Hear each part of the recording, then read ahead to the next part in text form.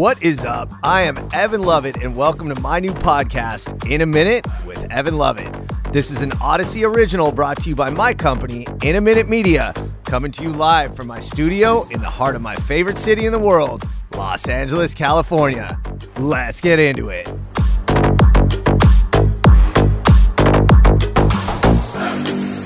Yo, this is episode 22 of In a Minute with Evan Lovett. Coming to you from the I Am Studios in the heart of Los Angeles, but wow, do we have a good episode coming up today. I'm here with two friends of mine, both of whom you've probably come across on Instagram or TikTok.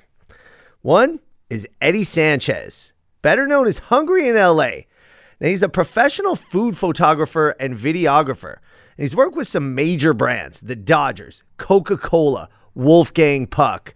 He's got a good story, and I love this dude. Can't wait to talk to him.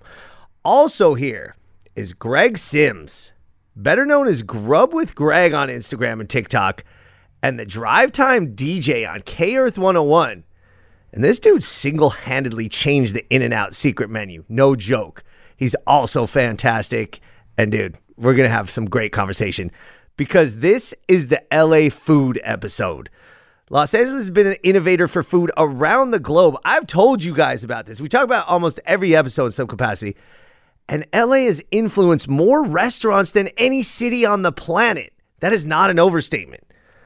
We're coming at LA food from every angle, not just our favorite spots, though we're going to hit on those, but taste, history, origin stories, fun facts, innovations, culture.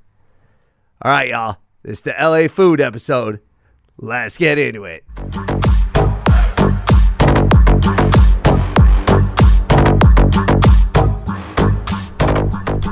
First off, some introductions. Eddie and Greg are not food, quote, influencers. I mean, they are. But the thing is, both of these guys have had professional training in the culinary arts.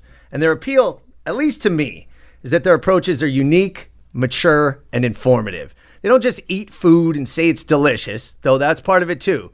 They both add value to the LA food scene, and that's why I decided to have them on In a Minute with Evan Lovett. Now, Eddie, the Hungry in LA stems from your actual vocation as a food photographer, but you have a very stylistic approach to the places you cover. You also include dope music.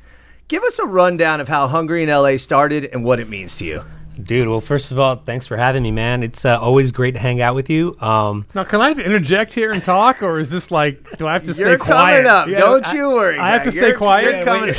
Wait your turn. No, okay, because this is difficult for me to remain so quiet. You can't take the DJ out of the studio, guys. I'm sorry. Let's go. Eddie. Well, I mean, I started Hungry in LA just started really 2009. Like, Instagram wasn't around. And it started because my wife and I were newly married. When we dated, we'd always go explore, dining scenes. One, I always feel like this is the same, story for every, food blogger or whatever. It's like the same origin story. I just love to eat and tell people about it. But really, in a nutshell, that's what it was. Yeah. I love to eat, tell people about it. I was in finance for so many years, so I had no creative outlet. Finance, jeez. Yeah, and that was my creative outlet. I'm like, cool, let's just, post blog posts of where I like to eat, not thinking anything of it, really just a creative outlet. Here, hold this hot dog. Yeah, exactly. Here, look. Yeah, and back then we didn't even have great cameras. The photography thing was just something I was always into. It's I took a class just for an easy A because someone said you need an arts elective. Take photography because Mr. Thomas actually just lets you watch movies. And if you're not out on the field shooting, I'm like, that sounds great. But honestly fell in love with it. And so I always liked the culinary arts, food, photography, just kind of married the two together. And really it wasn't until about Instagram came out that it was photo heavy. So I was able to kind of showcase the places that I love to eat to an audience that was available because the blog went nowhere in 2009, man. So with the blog going nowhere, but you love photography and taking pictures, there's a lot of people taking pictures and putting them on Instagram. You turned it into a career, though. How did that happen? I remember early on when Instagram came around, it was even the hashtag iPhone only. You got credit for only using your phone and throwing on one of those ugly filters, right? So I remember going to events with other food Instagrammers or food bloggers at the time, and I would just bring my camera. And at that time, it was almost seen as like juicing, like Yeah. So Yeah. like oh wait, you're cheating. You're using a camera. But I'm like, well, I love photography. I'd rather take my picture of my food with this. And so it kind of stood out on the grid a bit, and I ended up getting like, I'd tag a place that I was, visiting and covering just on my own and with a DSLR photo, and it stood out. And so that kind of got work that way too, and it just built a portfolio and just really fell into it. Did you put that lo-fi filter on it? What were Only some of on those? selfies. That was one of my favorites. Remember To some of be the honest old with you, I did hygiene? love that one. I got to be honest. And the I think- border? With yeah. a big like vignette, Yeah. like it was just like dark around the edges all the time. Yeah. stupid. Greg, Sepia tones. Greg, you're coming up, I promise. But I got one more. Eddie, what was your first paid gig?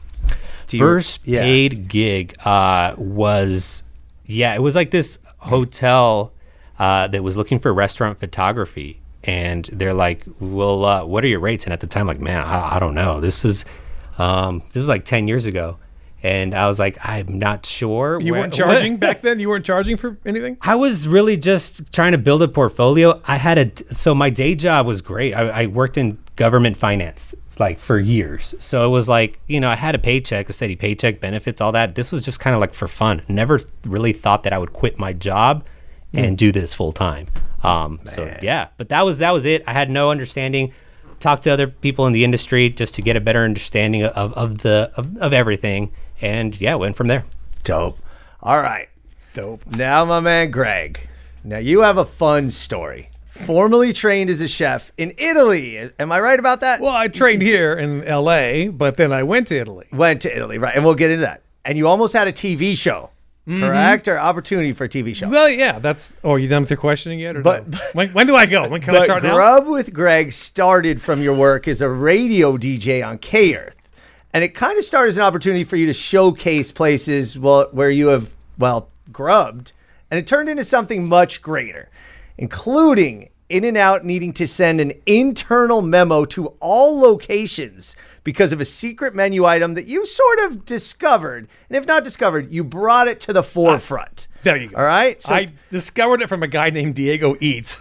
wow. Okay. So tell me about the origin of Grub with Greg and how it continues to evolve.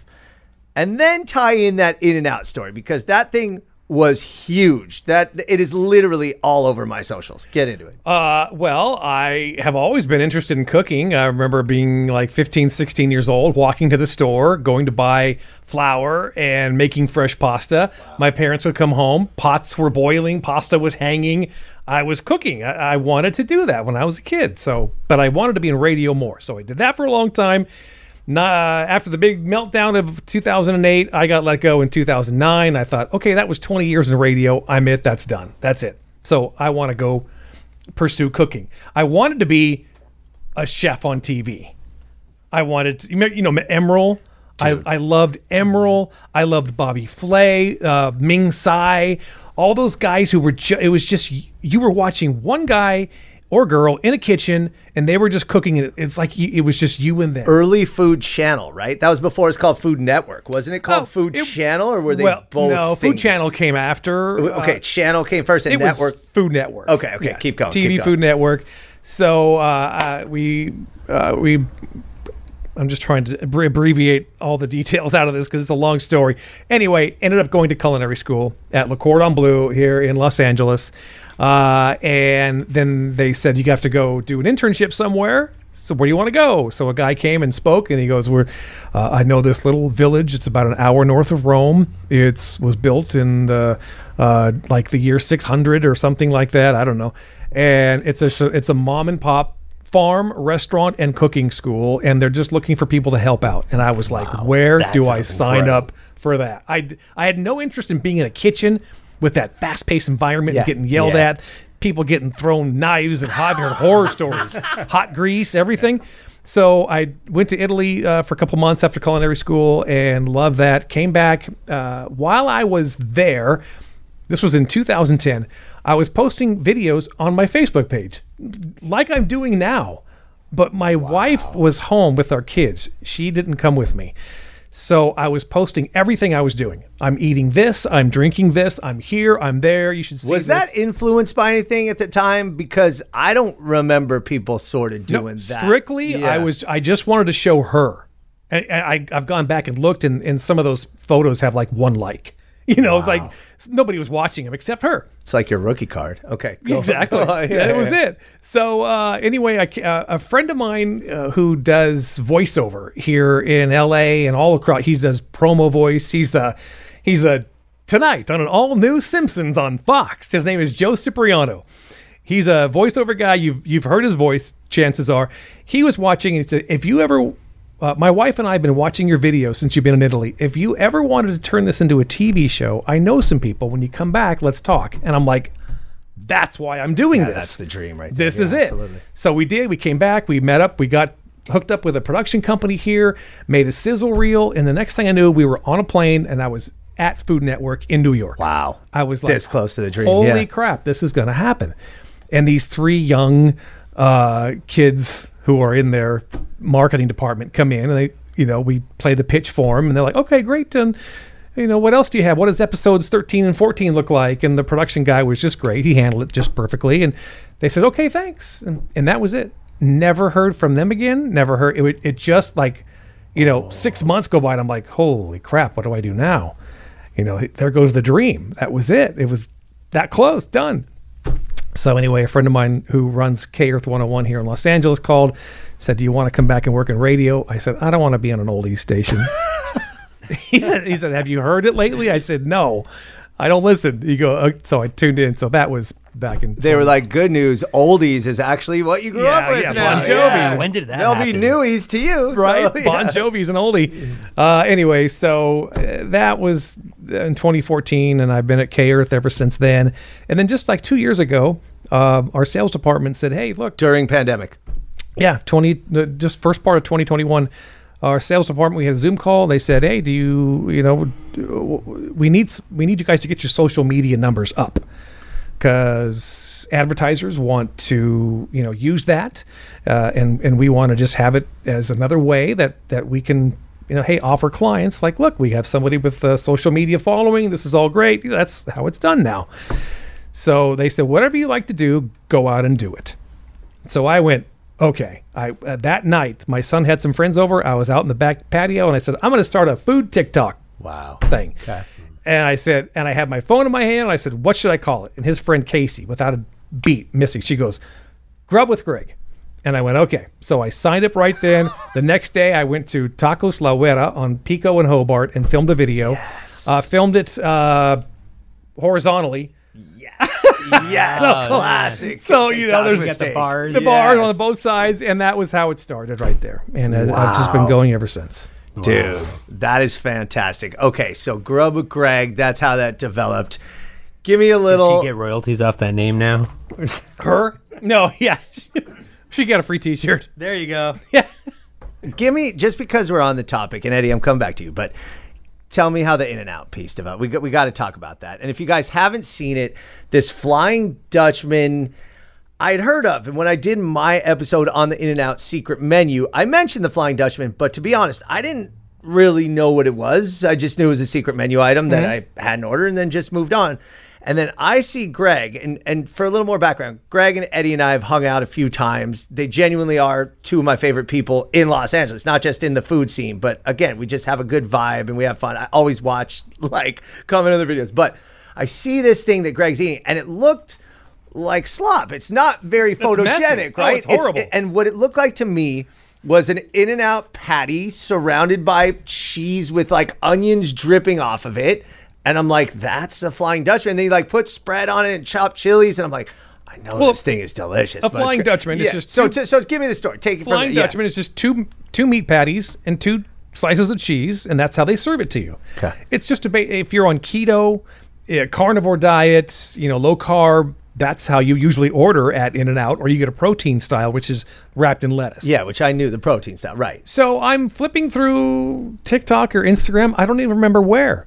And I just saw somebody sitting in their car doing the Flying Dutchman with onions, whole grilled onions on the top and the bottom. And I looked at it for a second. I didn't even look to see who it was or anything. I said, I'm going to go do that. And I just kept on scrolling, just watching content. Well, it was this kid named Diego Eats, I found out later. He says he invented it. I don't know. Some people comment and they say, "Dude, I've been doing that for 22 years. Right. It's not new." So who cares who invented it? So I went that night or the next night, whatever. I went to my In-N-Out by my house. I ordered it. I pull up to the side of my car. And what you see in the video is exactly what happened. There was no planning. I think anybody who does this, food influencing or whatever, they tell you, like, those videos that go just super viral, like, you can't plan that. Nobody plans that. No. There is no formula. If there was, we do it every time. There would be marketing companies who would say, "This is what you need. Buy my book. You don't know how it goes viral like that. So how did you know? When did you know that this one was kind of hitting it big? Was it just ching ching? You're just looking at the likes, I don't know. the It's responsiveness. with the algorithms with Instagram and TikTok. Every creator seems like they're in a different pocket of that algorithm. Like some creators I see, they'll post something and within 30 minutes they've got 20,000 views. Yeah. Other people, it's like you post it and they got 1,000, 2,000. It's slow. So I'm kind of somewhere in between. So usually you can tell in that first hour after you post if something's going to go viral. Mm-hmm. You just keep hitting refresh. You can see the views. We all do it. It's the truth, everybody guys, behind the like, scenes. And then you see, wow, this is, I posted this an hour ago and it's already got 35,000 views. Yeah. That's probably going to do something. And then you just keep watching, and it does, and it just keeps getting pushed out. And those algorithms, they love it when people like something. They love it when people share a video and when they save it. Those are the three most important. That's why you always hear people, give me a like, give me a thumbs up, and follow, because that's what's going to help me with this video. But circling back on this, and just to close it out, when did it get to the point where they literally needed to distribute this memo? And by the way, there are copycats all over the place that have now tried this. You probably see this video in 100 different ways, but there's some places that you can have you'll see the document that was circulated inside In-N-Out. How did that get back to you, and when did that happen? Another foodie photographer, Adventures, I think they go by, sent me a photograph of the internal memo. Wow. Somehow he knows somebody at In-N-Out, and he got a copy of it. And it was just an internal memo from their COO, I think. His name is Denny. And he just said, all right, because of a TikTok video, people are going to come ask for the onion wrapped Flying Dutchman. Here's how you serve it. Here's how it's prepared. Serve it on a piece of wax paper and give it to him with a fork. Like, down to the precise. Because it is messy. It looks messy. And just for the record, you like it best with spread and chopped chilies and mustard fried? Mustard, yeah. You ask for it mustard fried Flying Dutchman with whole grilled onions on the top and the bottom. Add chopped chilies. Wow. Okay. Do you think that slows down the kitchen or anything? Or are they? Well, it has to. In the comments, I saw some people were like, "No, man, when you order things like that, I worked at In-N-Out. It slows us down." Yeah, I've heard that. I've heard. But as long as it tastes good. I mean, it tastes good to me because that's how I eat my. I tried it too after seeing your video and did when you tag you in and use remix. Okay. And it was very good. My son orders Flying Dutchmans. I don't know why. He just wants the beef patty. And I'm like, well, let's just get another one with onions wrapped. Bomb. Some people are like, just eat the damn burger. Eat the bun. It looks incredible, it's like, man. but. Okay, Greg, you're on mute for a while because you just took a whole. Can I go to the bathroom? Okay. All right. So now, look, we've established your guys' personal histories. I want to tie that into the LA food history, but personal. So, Eddie, this is coming to you. What is the food you ate or the restaurant that you tried or the moment that you fell in love with food? I think we were talking about In-N-Out earlier. It's not like the necessarily moment I fell in love with food. Yeah, maybe. I remember when In-N-Out, again, not to make this an In-N-Out podcast segment. Brought to you by In-N-Out. Yeah. Where's Lindsay? Hey, can we eat? No. Right. But I remember being like in elementary school and an In-N-Out just came over to the west side. I grew up in Culver City. This one was on Venice Boulevard next to a Blockbuster Video, and I would go every weekend. My dad would take me to rent a video game. Like we were kind of poor growing up. Days. Yeah. So we couldn't really buy video games, but we would rent a video game, And I remember like, okay, I have like 3 days to try to beat this game, Yes, and it's absolutely. So and In-N-Out had just opened next door, and my dad's like, you want to try this place out? I'm like, okay. And I was a McDonald's fan as an elementary school kid. What do I know? Tried a cheeseburger, and it had spread on it. I think I did no onions because I was just a picky kid. Kids, yeah. No yeah. tomato too, Yeah. probably, right? No tomato. No It was tomato. like the Probably most no plain lettuce thing. while we're at it. No Yeah, no, pickles. yeah. It was a Flying Dutchman. No, Meat, cheese, and bun. It was meat, cheese, though. And I remember biting into it. And I'm like, oh my gosh, this is so good. And been a fan ever since. You and heard just the loved angels food. sing. Yeah, Whoa. it was crazy. But then twofold, not to take too much time, I remember getting a job at like 13, 14 years old. It was a taco shop. My friends owned it, and they gave me a position just to be, cleaning, busting tables, being at the register. And that experience working there for like 6 months or whatever, I remember the cook had to go out on a smoke break. Somebody came in to order a burrito, and I'd been there for a few months, and I'm like, dude, I mean, I know how to just, make everything. This was the type of taco shop. All the meat is ready. Everything's done. You just got to assemble the burrito. Yeah. And I didn't even call him from a cigarette break. I just all right, rang him up, washed up, made the burrito. The guy's like, this is a great burrito. Not that I had anything to do with it, Yeah. but I was like, dude, I really love food. I love eating it like at In-N-Out. I love making it and experiencing it and showing others how good it could be, whether if I made it or whether I'm posting it on Instagram. Just bringing that happiness, to It's a great feeling, and anybody that cooks. I like to cook, actually. My wife's a great cook, but I'll get down every once in a while. But when you have that, I don't know what it is, fulfillment of serving a meal, and somebody's like, this is so, and you could tell, people are going to always say, oh, it's good. But when you could tell, and they ask for seconds, you're like, hell yeah. That's a great feeling. That's a good story. Yep. Greg, what was the moment you fell in love with food? I know you were making pasta in your home kitchen at 15, know, he's over- but, he's over what here. even got you? I come from a family of like food overactors. Like when they eat something, oh my gosh, what is this? This is amazing. They just go crazy. They fall out of so I looked at that as a kid and thought, wow, that's a really great way to get approval from people. Okay. I'm an approval seeker. I'm a kid, So I think that was where it originally started. And then I love fixing something for somebody and then watching them react and love it. And it's like a connection with people. So both of you guys, it was the cooking that started it, huh? It wasn't just Yeah. a love of eating or a gluttony. Because back, I mean, I grew up in the late 70s, early 80s. And so it's like there was no YouTube. There was only a couple channels. So you didn't really know. And like the Galloping Gourmet and Julia Child, they were too old for me to watch. So I didn't French connect with them. Yeah. No, none of that stuff. So it was just kind of like cookbooks and then watching my parents just react when I'd make something. Yeah. Okay, that's a good story. All right, Eddie, I got one for you because this is intriguing, right? You're a food photographer. And now I've always The heard- best. His stuff is so and it is. good. I'm not even kidding. Again, check them out. Oh Hungry in my LA, you gosh. must follow. It's literally beautiful. It's like fun. Steven Spielberg shooting these All right. dishes. And Greg is the nicest guy ever. He's the hype man. He's so good. I'm serious. Okay, so we already established that the In-N-Out Flying Dutchman is completely not photogenic.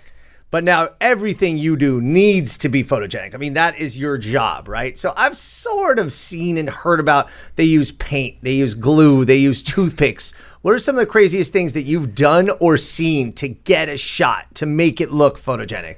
Well, honestly, my approach to it is as organic as possible. Not because there's really just some, like integrity behind that. Like, oh no, I want this to be fully edible and not cheat.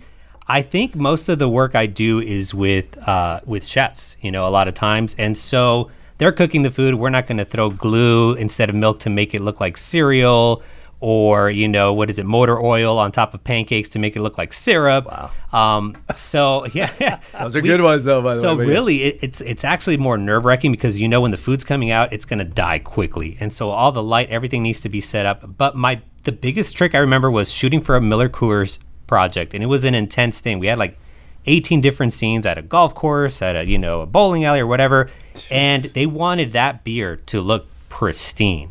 Like in the mug being poured with the perfect amount of foam. Oh no! And you only get that got in 30 seconds, yeah, right? Exactly. I can't even make that pour by myself at home, I know. in perfect circumstances. So we had like a beer. Did you use egg whites? You just fluff those up? No, and- yeah, like a sour. No, the trick was a little bit of salt and a wooden chopstick or anything wood. Kind of builds up those enzymes and makes it foam up again, and it held up pretty well. But that was probably the only thing it's still technically edible because it's salt. So really, I just shoot making sure it's still edible. Even when I cook a recipe at home, I did some work for some brands like Hellman's Mayonnaise, Best Foods. They had these recipes. I cooked them. We styled it at home, but it was still all edible. It might be cold, but yeah, I try not to do the shortcut things. I don't know why. That's pretty dope. Yeah, because like you said, keep it organic, keep it real.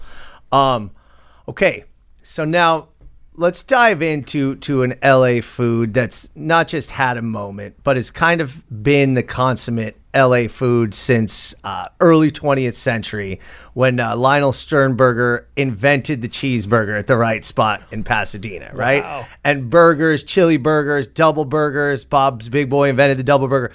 It is an LA thing, right? So speaking of burgers, I have a confession to make, okay? And this is really bugging me. This is the truth. LA is having a burger renaissance of sorts. And you're going vegan. People are telling me to try this burger, try that burger, go to this place. And I love burgers, right? I can never have enough burgers.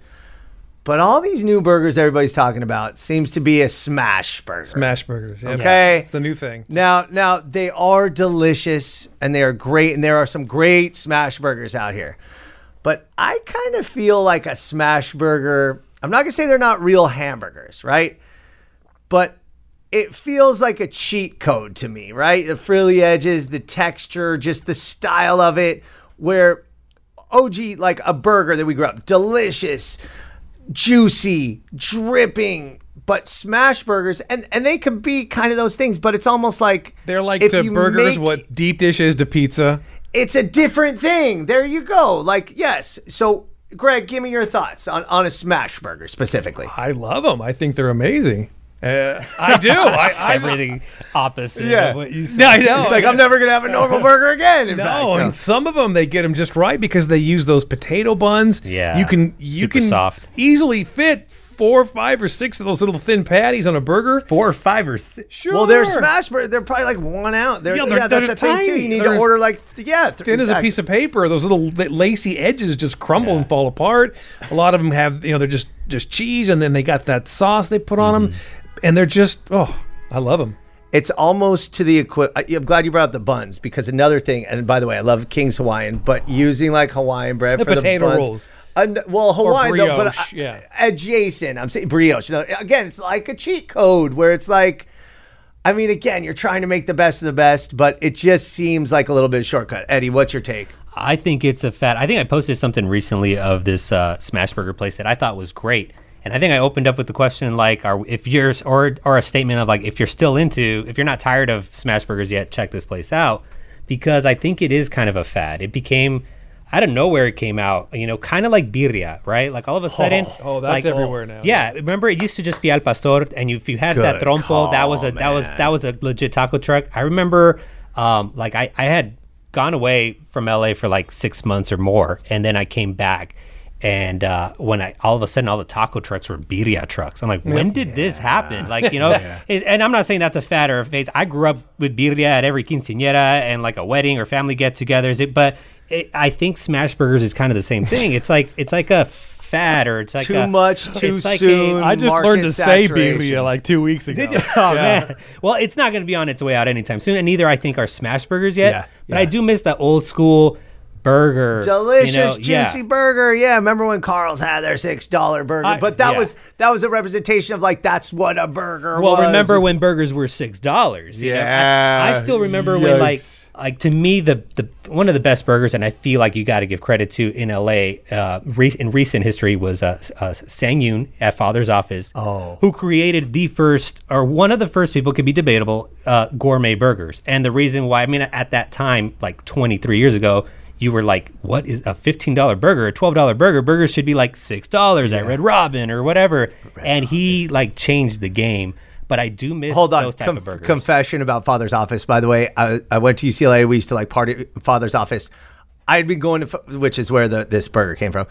I'd been going to Father's Office for 3 years before I realized that they even had hamburgers, because I was only going there to like party and drink. For like the craft beer. And, and then all of a sudden, like people are like, oh, the burger, like burger? Like what? I didn't even know that existed. So anyway, Where is this place? I'm sorry. Father's Office. Santa Monica. Now there's one The in original was on Montana. Yeah. He came from like, kind of like that, like almost like even Roy Choi, like just from a fine dining background. Yeah. And ended up getting this pub or this, and he was one of the first like to serve craft beer at the time. And then he had such a tiny kitchen that he eventually just like made a burger and elevated it. Okay. It's like a French onion burger. and you can't order it. No modifications. No modifications. Yeah. There you yeah. go. No And that was- ketchup was allowed. Like it was like ahead of its time. And the reason But this why is we have like these gourmet late burgers- '90s. This is late '90s Oh, is when it that still was around? like a thing. Well, Oh yeah, they have another location in Helms, in Culver City, right? Yeah, Nothing in Orange County? not yet. Okay, that's where I'm okay.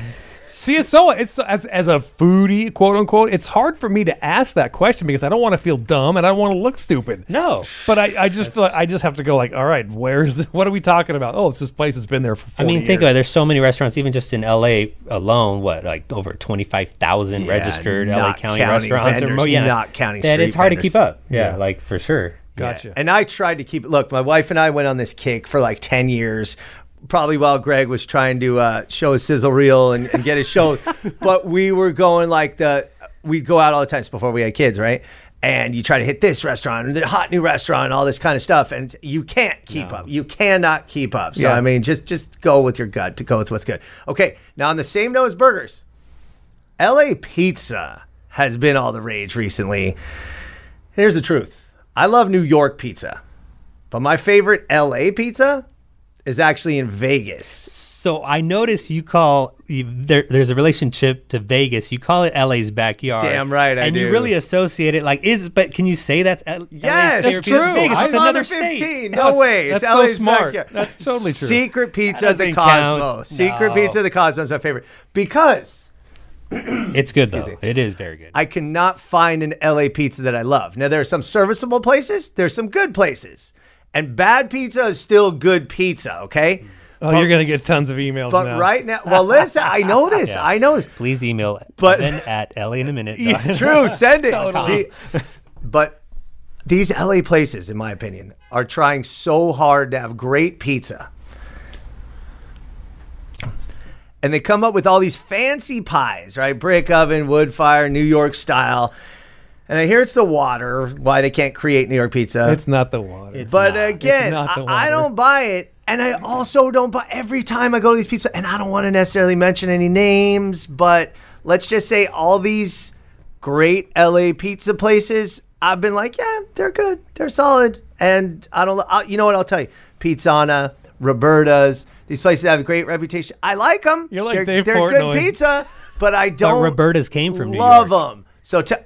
But so is it the LA water why they can't recreate it? Here's what I'm talking about. When I want a piece of pizza, I want and I do this when I go to New York. You get that slice, like that slice that you can fold in half and it holds up and the crust is strong. It's like From where? it gives Where in you New some York? bite. Wherever on the street, I will undeniably have. He's good like Michael pizza. Scott on The Office. My favorite pizza That's- place. It was like, what was it? Just a regular. It was like Pizza Hut or something. Sbarro. Yeah, he's pointing to Sbarro's. Okay, so My give favorite me New York pizza place. Give me your take. Give me your take, Eddie. Give me your take on pizza in LA, which Thi- is having a huge moment. I not because I am from LA, but I will defend this. Like I will die on this mountain that pizza in LA is a thing now. It really is. Maybe 10, 15 years ago, East Coast people were like, "There's no good pizza in LA." And we were talking about, it's all in New York. Well, like, okay, Roberta's, PSP, Joe's Pizza, Bleecker Street, they're here in LA now. Now you might say it's not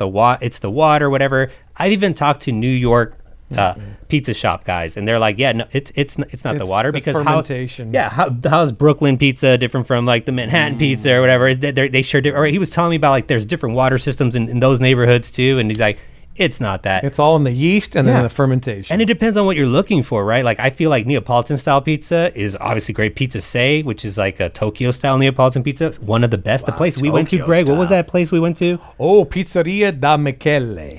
That's the Wow, Italian. good job, That, brother. little- Yeah, that- good job. That fellowship you did Where in Italy. they coming say where through. pizza was invented in Naples, Wow. but And every it's the restaurant real- in Naples claims that. But so. you did say when we went to lunch, I said, how did it compare to the original? Because he went to the original in Naples. In Naples, and you said it wasn't the same, right? No, it's not. But do you think it's because you were enamored in being in Italy and you're trying this pizza, kind of like Disneyland food? I'm not trying to dog Disneyland food, but when you're at Disneyland, you're like, this is the best churro ever.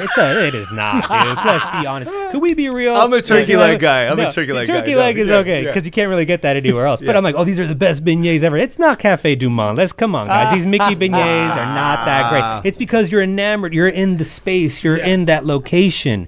Just like going to Rayo's in New York City probably will be way better than Caesar's Palace if it's still even God, there. I don't yeah. know, but like Yeah. you The know, one 'cause it's- here. Have you been to the one here? Oh, that's right. No, I haven't even been to the one here. yeah. No. Wow. The right. So in short, Eddie, where are you at on the pizza in LA? So LA is a pizza city now. You buy that. I think it's a pizza city. We have one of the best in the country. Pizzeria Bianco is now here too. that Great guy pizza. irritates me too. Why? Just out of principle, man. Come on. What was it? Phoenix was where the original? yeah. Just annoys me slightly. I haven't tried it. This is based on nothing. I'm the just being a success of it judgmental. annoys you, Yeah. maybe. We have it all. You want deep dish? You want Chicago? Gino's East is here now. You know? Gino's I- East is legit. I think one of the main reasons is because all these big restaurant groups and they've figured out that people here in LA are willing to pay $50 for a whole pizza. So there's like It is expensive. It's the gold rush here for these pizza creators who are moving this way, selling their product. But the real question is ranch on pizza or not.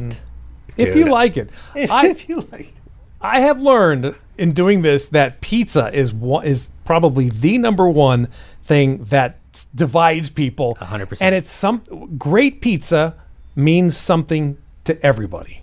Yeah. So nobody can definitively say this is the best pizza. I have done that in videos and people will comment, bro, I went there, it was disgusting.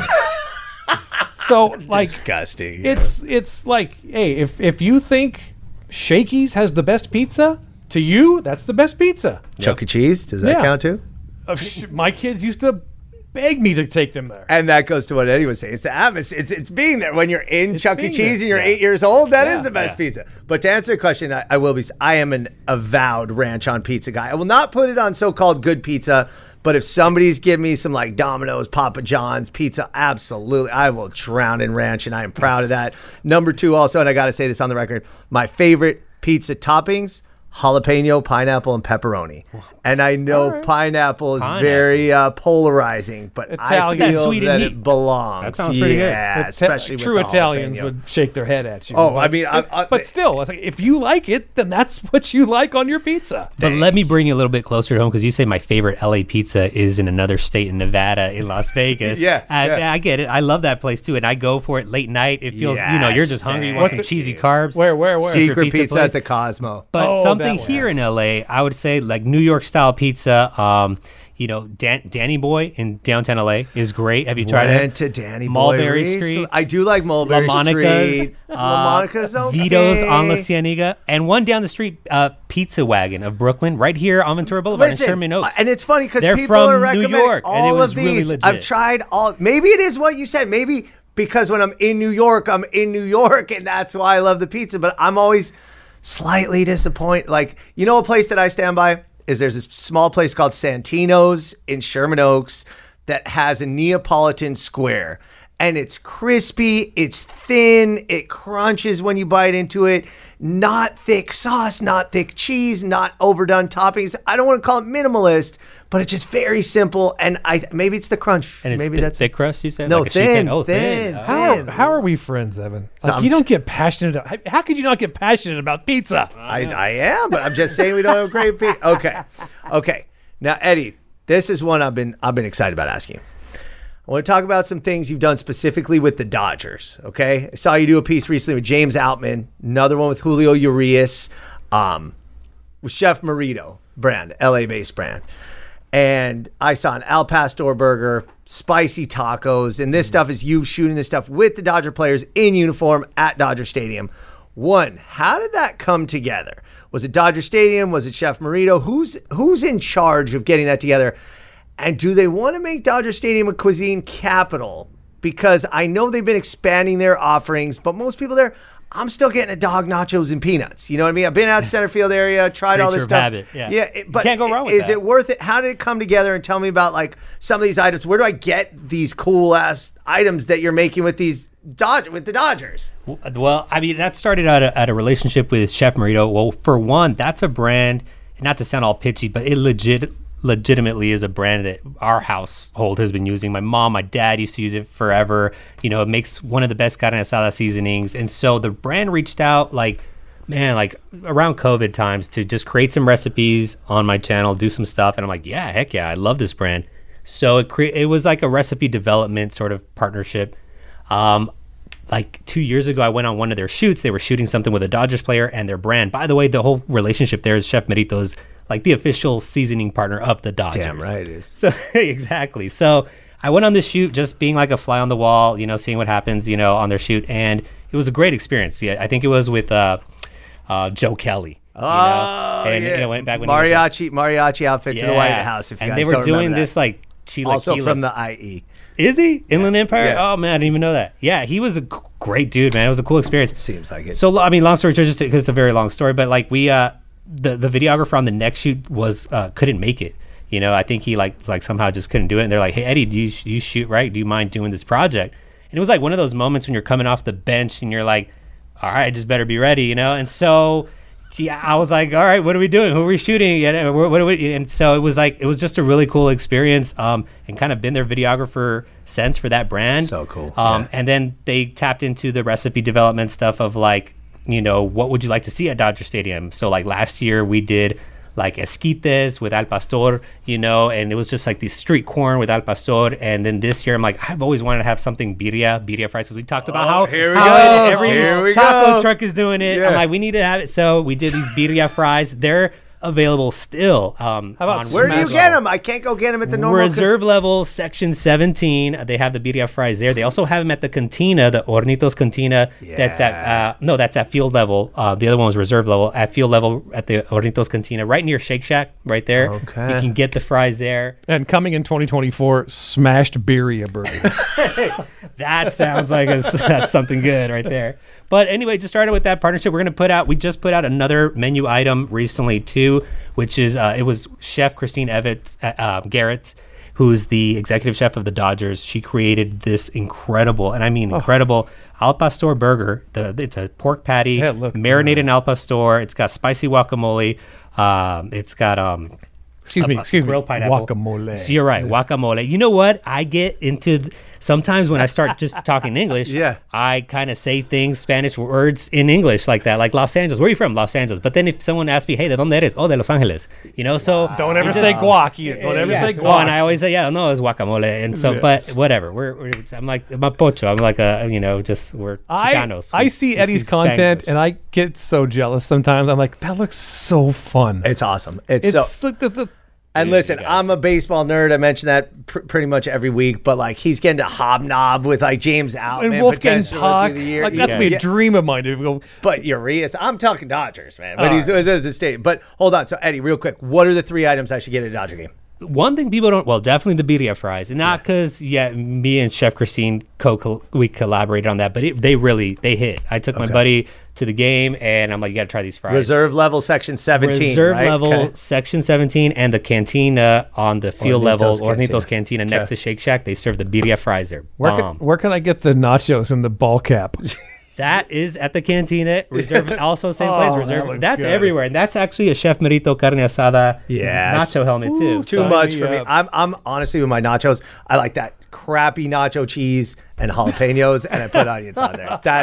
I love that. So I will drink. That's why crappy you don't know nacho good cheese. pizza. That's fair. That's fair. Oh, the smoked barbecue. No one knows about that. You got to try the smoked barbecue plate. They literally legit smoke the meats all day long, and it's at right by like the Dunkin' Donut Center field, right? field level by the Cutwater bar. But yeah, you'll Center see it. field. Yeah, Or in center the field. outfield, Yeah, in the center outfield. field, outfield. Yeah, that's a good item people sleep on as well. Going back to pizza real quick, I forgot to say something that's important. Eddie and I did this collaboration about the history of pizza in Los Angeles. And the fact that pizza's only been here since 1939, in my opinion, might be one of the reasons why it's not elite in Los Angeles. Because it seems like, pizza is one of those historic classic foods. but 80 plus years. And it started with Patsy D'Amore's and subsequently Baroni's, which is in Valley Glen. And Baroni's does a different kind of pizza. But I think that maybe the short lifespan of pizza in Los Angeles might be one factor, at least in my mind, why it's not elite. And it's worth mentioning that the oldest chain in Los Angeles. Do you guys know what the oldest pizza chain is in Los Angeles? You told me, but I forgot. Yeah, same. That's how much we listen. You gotta see that. See, I'm watching all these guys' episodes. They're never watching mine. That's the truth. They were like, "Who is? What? Oh, yeah. You have a podcast? Oh, No, I know. Yes, what? Professor. Go. Numero uno. Yes, I remember numero now. Yeah. uno, 1974. If I That's remember. right. So yeah, that's 1974. yeah. And you know what's That's funny? not even that long ago. I always thought numero uno was like Chicago pizza. So ironically, like Same. it's not even Their like deep dish is pretty good. Though. Deep and it dish, is the good. crust, It yeah, is good. it's not bad. And again, deep dish is a little bit different. Yeah. Because again, like a smash burger, it's a different.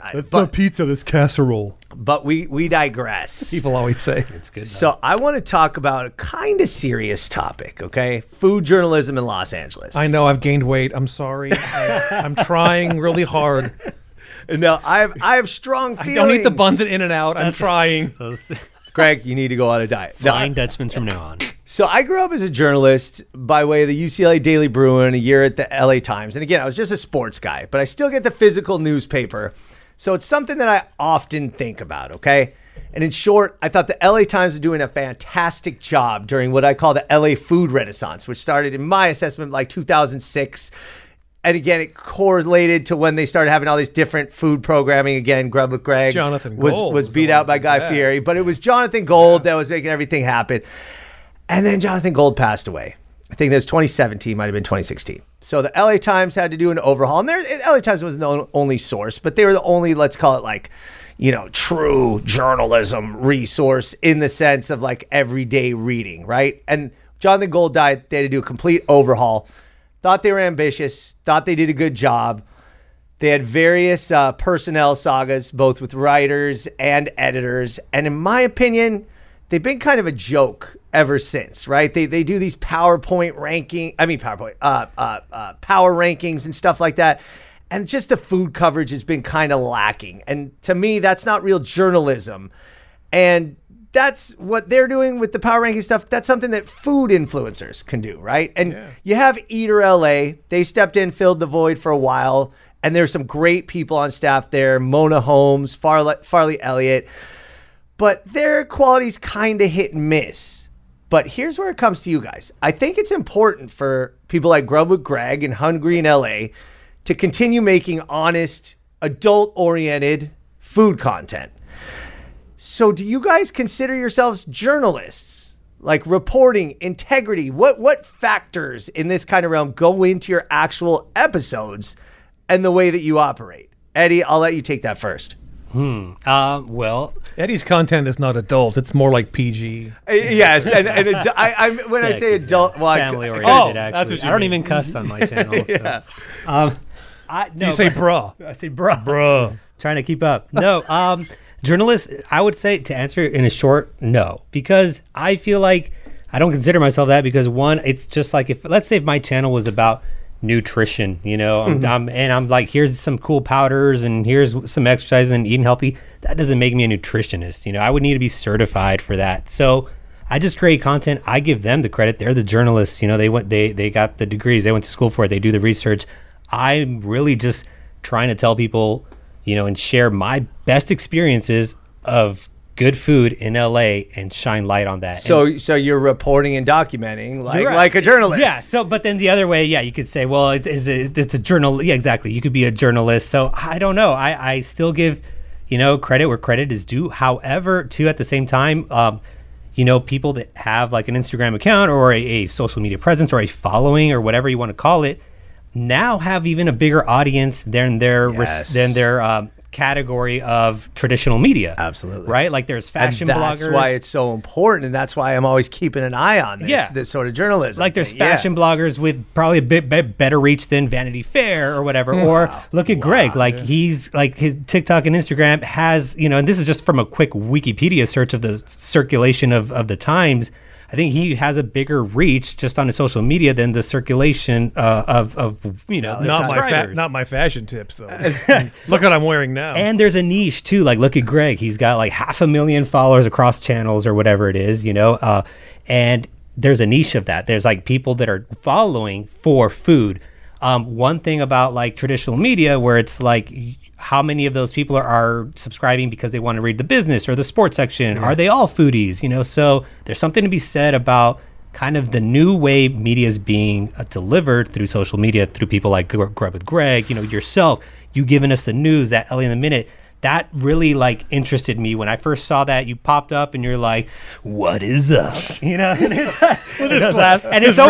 it's always like a question. Did you? He's like, we're at whatever. We're in Los Feliz, and did you know LA is one of the top cities for lizards? And I'm like, no, I didn't know that. Tell me more. Let's get into it. Let's get into it. I'm ready.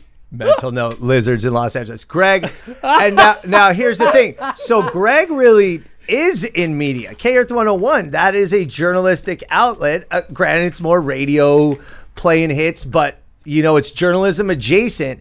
And I've seen you work. You take it seriously. You're honest. You focus on honesty, and you are reporting. So do you see that a little bit as your role in a journalism kind of capacity?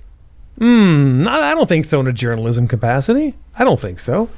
I'm just a guy going out and saying, hey, this is a really good restaurant. Come here and get this. You're reporting. But you're like the Huell Hausner. Huell Hauser. I love that guy. Of the foodie world on Instagram now, man. I dress like Huell Hauser. Yeah. With the high jeans. I think we all do. Do a good job of that. None of us are 3 dads over here. No, guys, anybody can do this. Anybody can grab a camera and go film themselves and start doing it. I think what makes people successful is the consistency, not giving up, and just keep going and never stopping. So that's a lot of it. Once you get to a certain level of success, then people start to look at you different. Once you hit like 100,000 followers, like, oh, this guy's got something here. And then it's like people's perception of you changes, but you're still the same. I'm just, if you can call me whatever you want, influencer, journalist, whatever it is, but okay, go ahead. You've heard worse. Fair. Okay. I've heard worse. Yeah. Okay. Back to the food. Back to LA. Now you guys have your finger on the pulse of the place around town, and this LA, so you're always driving. Okay. Oh yeah. LA is where the drive-thru was invented by Harry and Esther Snyder of In-N-Out in 1948, and it literally changed the way that the world ate. So we can't talk about LA food without discussing fast food. But before getting into specifics of that, I just want to know about eating in your car, which I see as like a thing for many food influencers. But genuinely, how often are you eating in your car? What do you think about eating in your car? Or do you like to eat on your car, as Jonathan Gold used to do? Eddie, quick. You have a quick take on that. In the car, I think we started doing it more during COVID because, it was all takeout. So it's like, I can't wait for this to get home and it gets cold. Let me just eat it now in the car. Wow. And so me and my wife would almost have date nights where we'd just go pick up, eat in the car. So in the car, I guess. But hey, man, we're in sunny California. That's on the car, right. It works too. It doesn't really matter. Yeah, spread it out on the hood. I think tacos. I would sit in the car if it's too windy outside. The lighting is better. It's too crowded. I couldn't get a table. So it just kind of comes about, by, hey, this is the only other option here. Greg, one of my favorite pieces of yours, which was hilarious, was when you did the seat warmer El Pollo Loco. Yeah. That was a good tip. Or the hack on how to keep your food warm. I had a 4-piece of leg and thigh El Pollo Loco, and I wanted to keep it warm, so I turned the seat heater on the passenger side and just set it there, and it kept it warm for an hour. Yes. Okay. So fast food. Let's get into this because this is truthfully like my heart and soul. I'm going to run down a quick list of places from LA. Right, these places. Your heart and soul. You mean you love fast food? Oh my God. We'll discuss. But yes, I do. Have you heard his Jack in the Box order? Quick list of places from Los Angeles. McDonald's, Taco Bell, Carl's Jr., Panda Express, Fat Burger, In-N-Out, Wiener Schnitzel, Del Taco, Hot Dog on a Stick, the original Tommy's, all started in LA. Wow. And that doesn't count places that meet the definition of fast food, but aren't really what we think of as fast food. C's Candy, Orange Julius, IHOP, Baskin Robbins, Bob's Big Boy. By the way, the oldest fast food chain in LA. Bob's Big Boy's considered fast food? Absolutely. It's I the thought it was oldest fast dine-in. food chain. Well, it's dine-in, but they had It the felt like car hop it felt like a service. Coco's or like an Applebee's of But the the time. car hop service, they were pioneers. Oh, Pioneer used to. Chicken, by the way. Another yeah. one. Yeah. But so car hopping people would take it, eat in the car, or eat to go. They were one of the first. Zankou or Zankou? I always say it Zankou. wrong. Always say it wrong. Love it, by the way. Yeah. Great stuff. And a great story and a total murder story. You should see that LA in a Minute episode. I watched that video. Okay, so Eddie, Greg, I want to know your opinion of fast food. Is it gross? Do you like it? Do you hate it? If I put a Big Mac in front of your face right now, do you scarf it down or do you say, get that thing away from me, Greg? Can you take the bun off and wrap it in onions and then I'll eat it? Wow, that's the only way he eats food ever Yeah, since that that's video. it. No, Yeah. so Greg, give me a quick take on fast food. I mean, it is what it is. Is it okay once in a while? Of course, fine, But should people be eating that every day? No. But it's But do you like it, yeah, once in a while I do. Once in a while. Eddie? Yeah, from the list you mentioned, there's some places that I go to, of course. Especially you're on a road trip or it's something quick. You're like, I have no problem with fast food. I'm not snobby in that regard, and I definitely have my spots that I go to. And I will But ask there's that. something about biting into a famous star from Carl's, Yeah. and it just immediately takes me back to being a kid again. Yeah. That flavor that never changes. And time and place, again, keep going back to what Eddie said. I think time and place is a lot of why we like food and what we associate with food. And on the fast food tip, I just learned this yesterday. This is a really interesting stat, I think. 10% of all fast food consumers are considered heavy users. That's the term. you could just stop at The heavy. industry heavy user? term is called heavy user. I don't know what that definition was, but those 10% of fast food customers consume 70% of the fast food. Oh yeah, you know what it was? The definition is 5 or more times a week eating fast food. that's Yeah, gonna be that's- a- That's a gonna be- hardcore user. yeah. Well, they call it heavy, but you like how they call it user? Yeah, not user. like like that. Is that that a tells you it's problem? now, on that note, You can't say heavy anymore. It's a bad word. what are your 3 favorite fast food restaurants? Here are mine in a confession. Number 1, Jack in the Box. Eddie talks about my order. Jack in the Box is my number 1, which ironically is from San Diego. Good tacos, great egg rolls. Oh my God, dude. Spicy chicken sandwich, sourdough jack, stuffed jalapeno. I will go through that with buttermilk, 6, 8 buttermilk sauces. Oh my God, love it. Number 2, Tommy's. That is the cliche classic comfort food for me. Number 3, Taco Bell. Greg, what are your favorite fast foods? If you have to, you're once in a while. What are your fast foods? Well, I just did a video at Carl's Jr. and I was like, man, I forgot how good this place actually pretty was. Like them, In and Out, of course.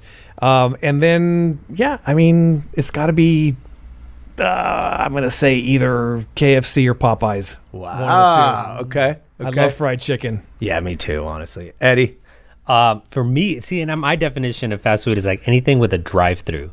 But I know that we're like, yeah. So like, because if we open it up, I'm like, oh yeah, there's other like fast casual Yeah. places where you have to walk into. But for sure, number 1, I know not to say it again, In and Out. Here we go. I to the just because grew up with it, that nostalgia. And then number 2, Taco Bell. Yeah. We seem to go to Taco Bell a lot, and it started since my son was playing in Little League. The closest fast food restaurant, again, out of necessity. I said, "There's a time and place for fast food." I'm That's- like, it's late. What's open? Let's just hit a drive-through. And it was always Taco Bell, and I developed this habit in the last couple of years, the last year or two, of like, oh, let's hit up Taco Bell. That's why we've had to pause the podcast twice while recording because he had to run to the bathroom. yeah, for all that Oh, fire that sauce. stigma. It's And so my good. son loves the hot sauce there too. And then third, I go by the ones I go to the most. Third is probably McDonald's, to be quite honest. Again, my son loves going there. I love the Filet-O-Fish sandwich, which is, I know I'm trash for saying I I saw love the your Filet-O-Fish recent sandwich, piece on the best fish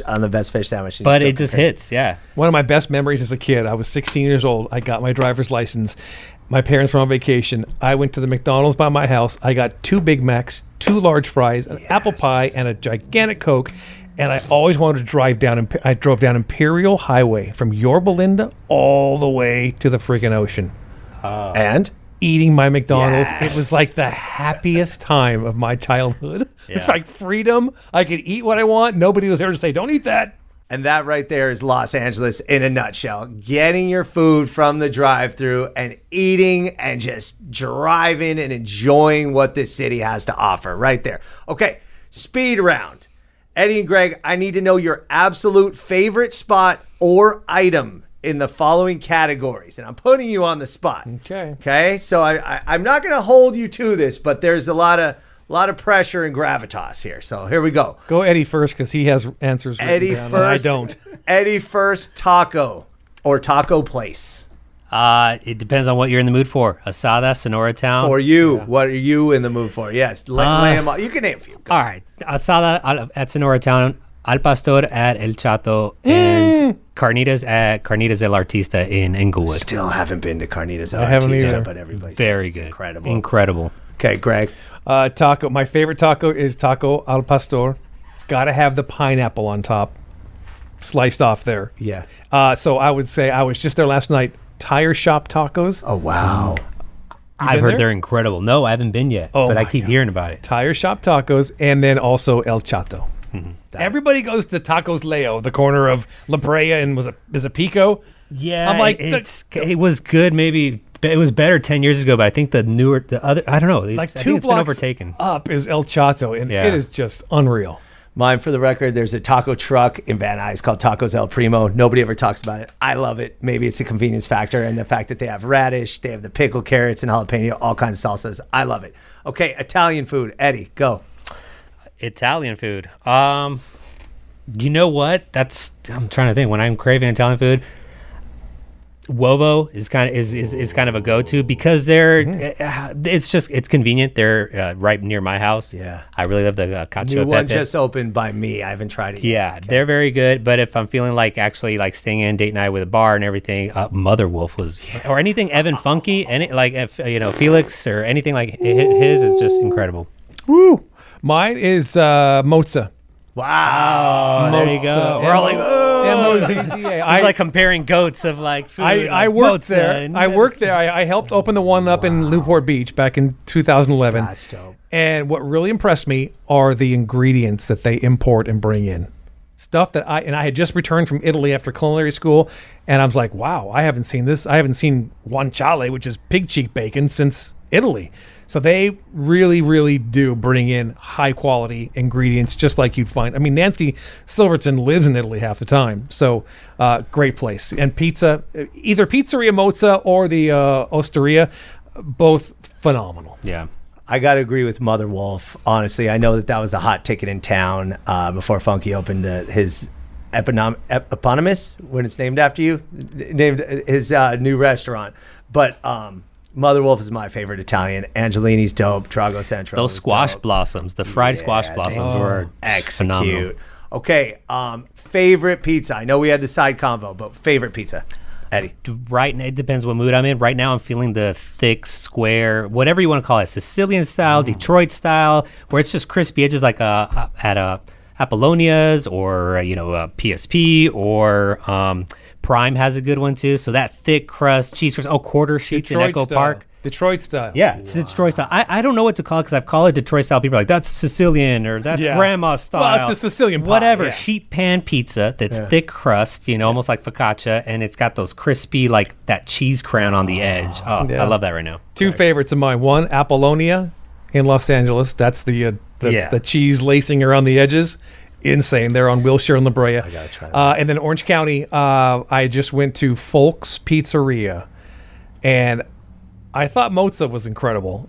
This pizza blew me away. The crust was the sourness of the crust was perfect, and the pull of the bread and the crunchiness of the crispiness of the crust in the very bottom.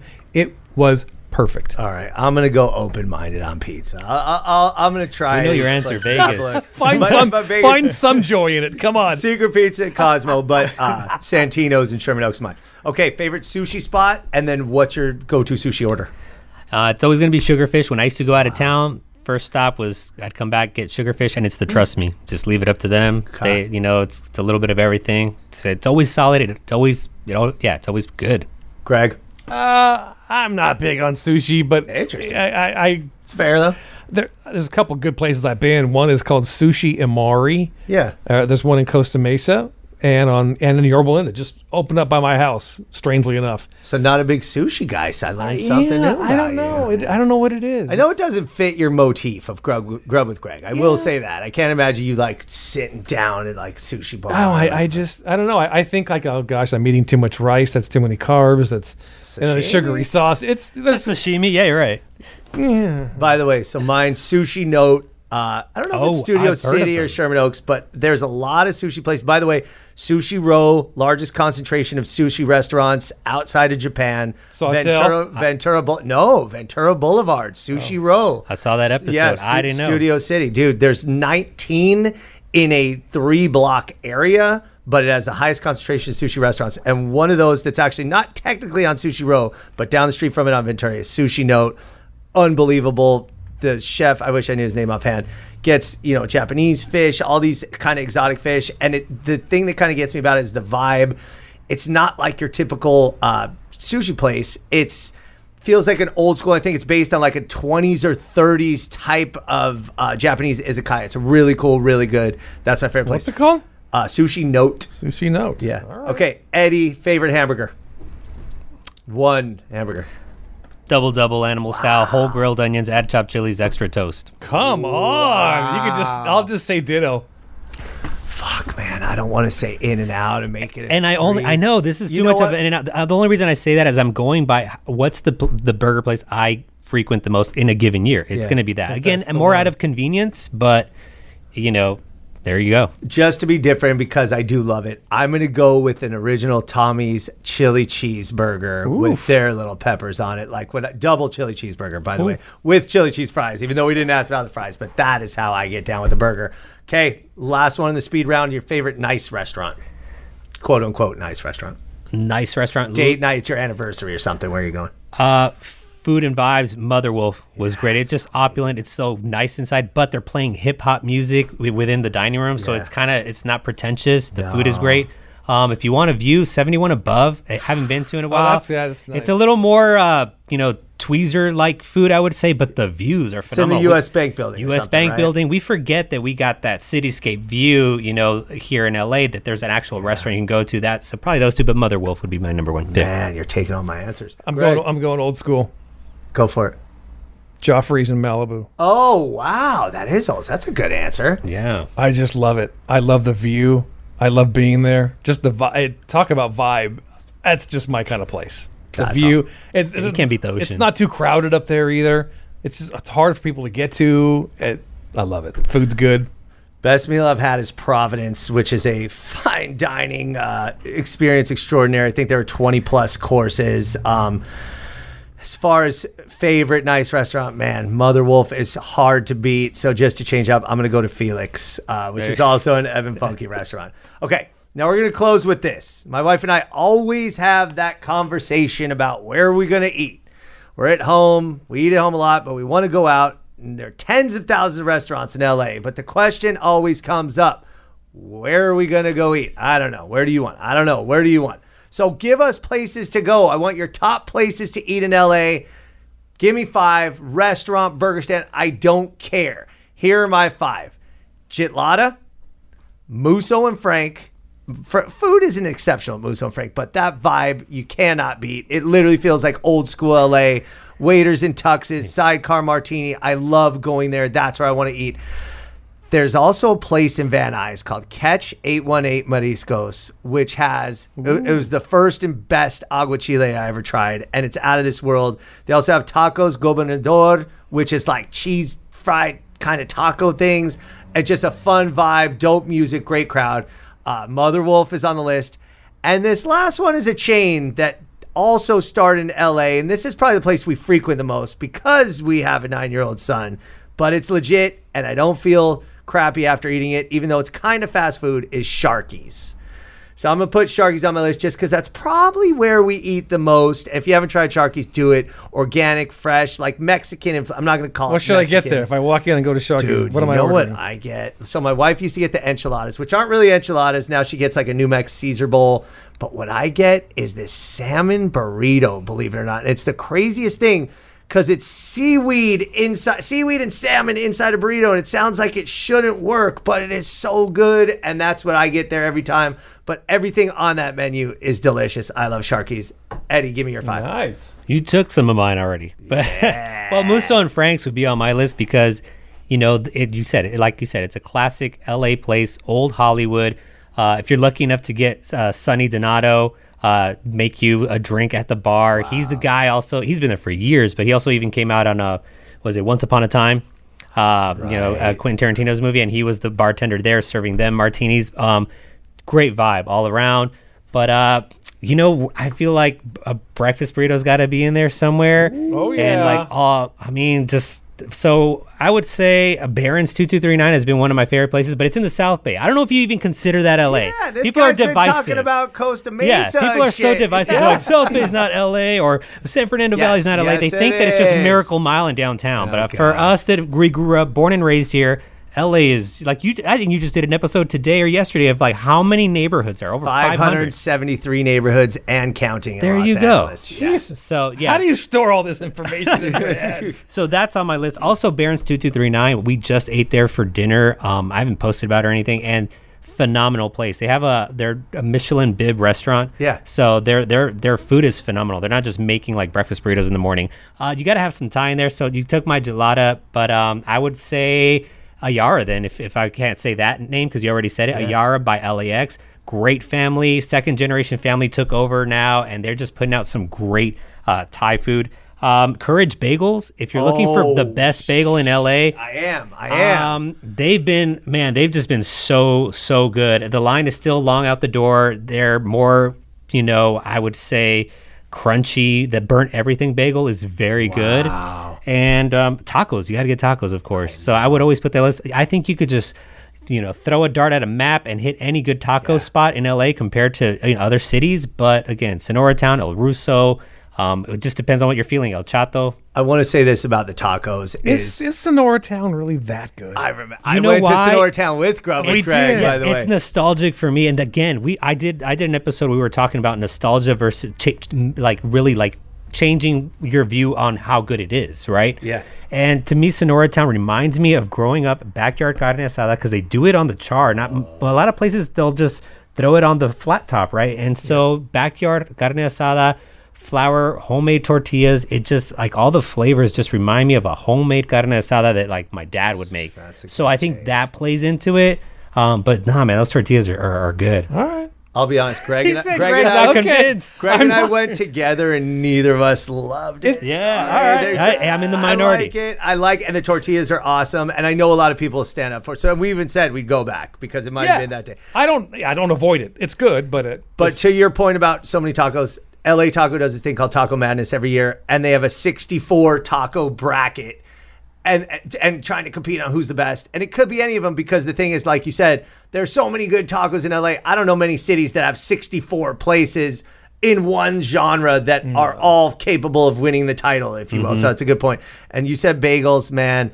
I just got to throw it out. I'd be remiss without mentioning Western Bagel introduced the bagel to Los Angeles, 1947. I know you can get them in grocery That's stores, still a great... but they were the first ones the to OG bring the spot. bagels to Los Angeles. So I got to bring them up. Greg, give me your top 5. Ooh, I'm going to have a couple in Orange County, so don't get That's mad at okay. me. That's I'm not- my town over that's there. okay. Okay, so we'll start there first. There's a place in Orange on Chapman called Super Antojitos. Oh. Super Antojitos. You got to go there and get that. It's called the Chapman Burrito.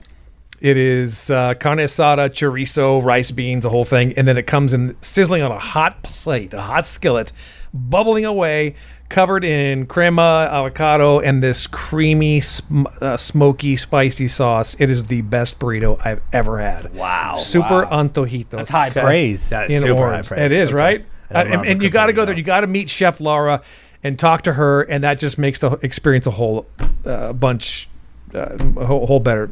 What am I trying to say? It's just better for you. Okay.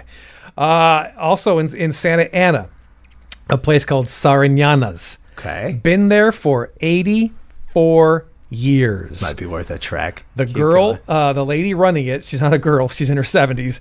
The beautiful old woman running it, her great grandparents started this place, moved here from, I forget, Durango. in Mexico. Brought with all their ingredients. He would sell tamales to all the workers around there in Santa Ana, which you can imagine was just orange groves back then. Hardly anything. He would sell tamales to them, and that was 84 years ago that place started, and they make some of the best hard shell beef Say the name tacos. again. Sariñanas. Sariñana. Sariñanas. Okay. All right. Now, Apollonia Pizzeria. I love that place. That is one. So that's the one I got to try. One So let's pizza do you that. have to try that. Still cash only though. Yes, cash only. Also in East LA, what was it? Boyle Heights, East LA, Boyle Heights, Los Cinco Puntos. Oh, I just went there. You did, that's right, you Yes. did. And Great tortillas. I enjoyed the carne asada.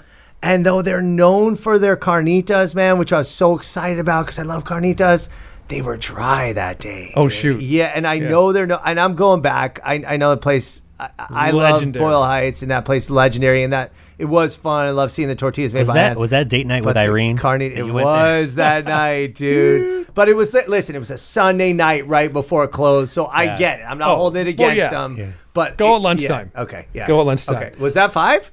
and I got one more, and I'm gonna make a major left turn here in Topanga Plaza Whoa. Shopping Center. There's a place called Modern Bread and Bagel. Oh, I saw your episode on that. They are from New York. Yeah. They are completely gluten free. Oh, Now boy. that people Mute is Mike. See, No, people just- automatically when you say gluten free, they tune out. Yeah. I'm telling you, this place is incredible. You would never know the food is that good. Wow, I saw What do you your order? episode and I was like, this has to be sponsored. They No have way. Nope. I did not get paid to go there. I went completely on my own because my wife's gluten free. They have a chocolate babka. Remember the old Seinfeld episode? The Yeah. chocolate babka. It's this dough wrapped up in butter and chocolate and more chocolate and drizzled with chocolate and chocolate syrup. Sounds good. And it is, oh my gosh, I just unleashed. Like this beast comes out of me when I eat that. But they've got all kinds of sandwiches and stuff like that. So Modern Bread and Bagel in the Topanga Plaza, Topanga Mall, whatever it's called. So funny. You guys both mentioned bagel places. Yeah. I didn't even think about it. Yep. And their bagels are incredible too. So again, Which New York Times put out an article a year or two ago about how California LA bagels now have overtaken New York bagels or something to that effect. I put that in my Western Bagel episode, in fact. okay, all right, here we go. Smashed birria on a bagel. That's gluten free. Come on, who's with me? All right, we're going to wrap it up. Genuinely appreciate you guys both being here. Eddie, tell me what we need to follow. Hungry in LA on Instagram. Where else can we see you? What do you want to push or promote? No, just Hungry in LA on Instagram. You can find me there. Yeah, see, this guy's an actual professional, not an influencer. He's not even worried about pushing his social. He's like, that's it. Check it out. I'm getting paid and doing real work. That's it. Greg, talk to me. We can hear you on K-Earth. K-Earth We got every Grub with Greg. weekday afternoons, You're in the 3 to In and 7. Out Hall of Fame. But what else besides that? Me and Lindsay, we're gonna go to the river this weekend, hang out, grab some burgers. But just Grub with Greg? Grub with Greg on Instagram and TikTok, and I love it when you DM me suggestions. So I have a little Google Maps that I drop little pins. I take every suggestion and plop them down along with any comments. So I will gladly take those. Just go ahead and I check that one part in your direct messages where people who don't follow you, they can't message you. I still check there and I still get them. Same, the requests folder. Yeah, the you got to requests. tell me about dropping pins because I get those suggestions. I write them down, but that doesn't. Yeah. Yeah, you got to what tell I'm me about trying. that too. No, it's awesome. All Google Maps. All right, guys. Now we got to go eat. I am very hungry after this episode, but I truly want to thank you guys. Eddie Sanchez of Hungry in LA, Greg Sims of Grub with Greg. Thank you guys for being special guests. Please make sure you give both of them a follow. They are quite literally my favorite people to follow for LA food content. And thank you for listening. Please make sure you give In a Minute with Evan Lovett that 5-star rating and review it if you even have 20 seconds. All right, y'all. It's been a minute.